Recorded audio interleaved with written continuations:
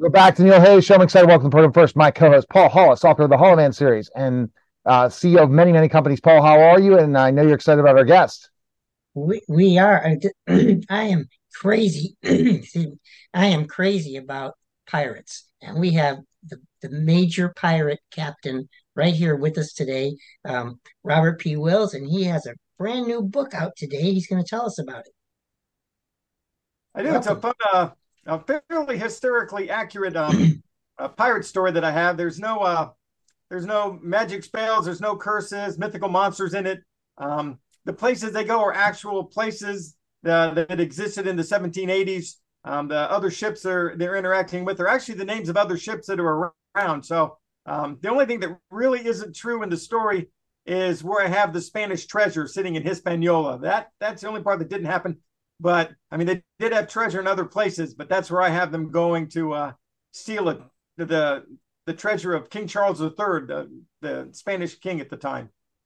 That's interesting, Robert, when you talk about that, because history is big about your books. You like to really go back into history, don't you?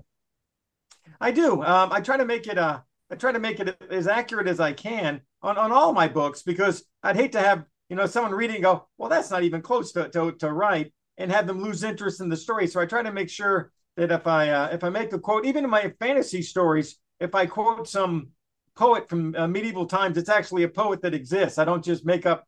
I make up names, but I try to keep at least some facts in there for my readers. So I think it's important to take the time to do the research for the readers. Yeah, and how important that research is such an important thing for the accuracy of things, and then putting together your creativity to make it different than other pirate books, right? Right. Absolutely.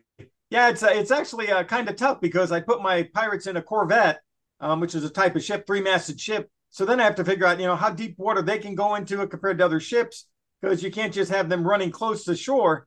They can't get within 20, 30 feet of shore when they take, 30 feet of water, 20 feet of water. So yeah, a lot of that came into the two. What ships are faster than what ships? And trying to figure out, when I did my naval battles, and have the ships interacting with each other as they're sailing. Yeah, there was a lot of research involved in how old two and three masted wooden ships sailed with the wind and against the wind, and how close to shore they could get, and that sort of thing. So it was there was quite a bit of research involved in that.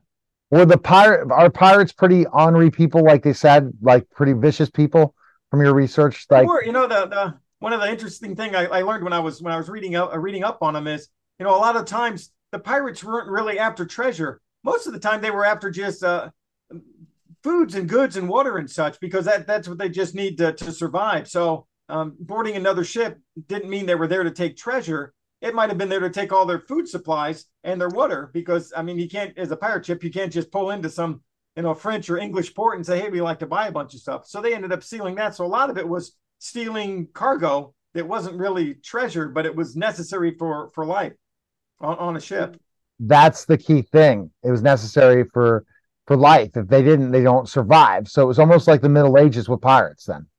Yeah, absolutely. Yeah, and they end up losing an anchor, and that's kind of a big deal. So then that's one of the issues they're dealing with, and they end up actually making it to a friendly port and buying another anchor, because you really need anchors on the ship. You can't make do without anchors. Sails wear out. They need to replace their sails every so often. So yeah, they and the book's an adventure story. It's not a dry, like a hard science fiction that's all science on sailing and stuff. There's a lot of adventure going on, but in the background that you don't really see. I've done the research, so when they say something, it's actually, they are looking for a sail because they need a new sail, or they need an anchor, that sort of thing. Can you tell me more about, specifically enough uh, the story? Tell us the premise of the story without giving it away. Well, the story is centers around Captain Non, and his mother was captured by a British sailor off the coast of Persia. And after he was born, they gave him a Christian name, and the mother just called him his little Non, because he was dark skinned, because he was Persian, the color of bread, Non. So she called him her little piece of bread, and that's where he picked up that name. He ended up leaving, killing the Englishman and leaving and finding his fortune at sea. So he really doesn't like English people. He goes out of his way to sink English ships when he can. He finds out by chance about this Spanish treasure. So he's kind of in a race to get there before the British privateers get there and steal it and bring it back to Britain. And Spain moves it back to Spain across the Atlantic. So he's dealing with the English ships that he's attacked, and they're chasing him across the Mediterranean as they're moving, or the Caribbean as they're moving across. While he's trying to get away from them to get to the treasure, but then he has to deal with the Spaniards once he gets to shore. So it's kind of, he's dealing with two countries that aren't pleased with him at all. Oh wow, it sounds like it. They're definitely not pleased and happy with it. And basically, have anyone previewed the book yet, or are they all waiting for today's launch to read it? Have anyone previewed the book? Have you sent it out to? I've had a bunch of sales. I haven't had any reviews actually pop in, and I haven't had anyone email me about it yet.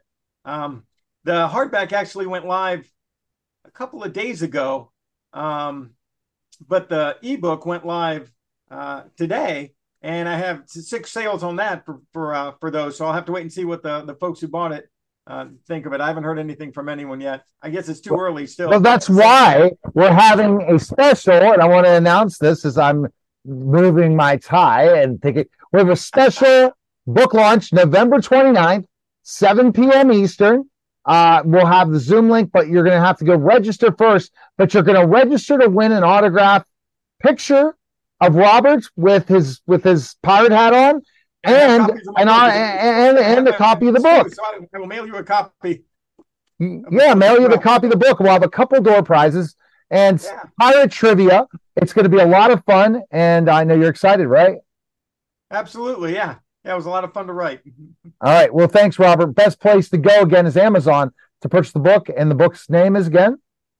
The book is called 18 Fathoms, which is the length of the ship. That's why he calls it that. It's 18 fathoms long. That's where the name comes from.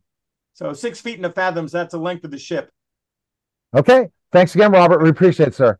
You're listening and watching the Neil Haley Show, and we'll be back in just a moment.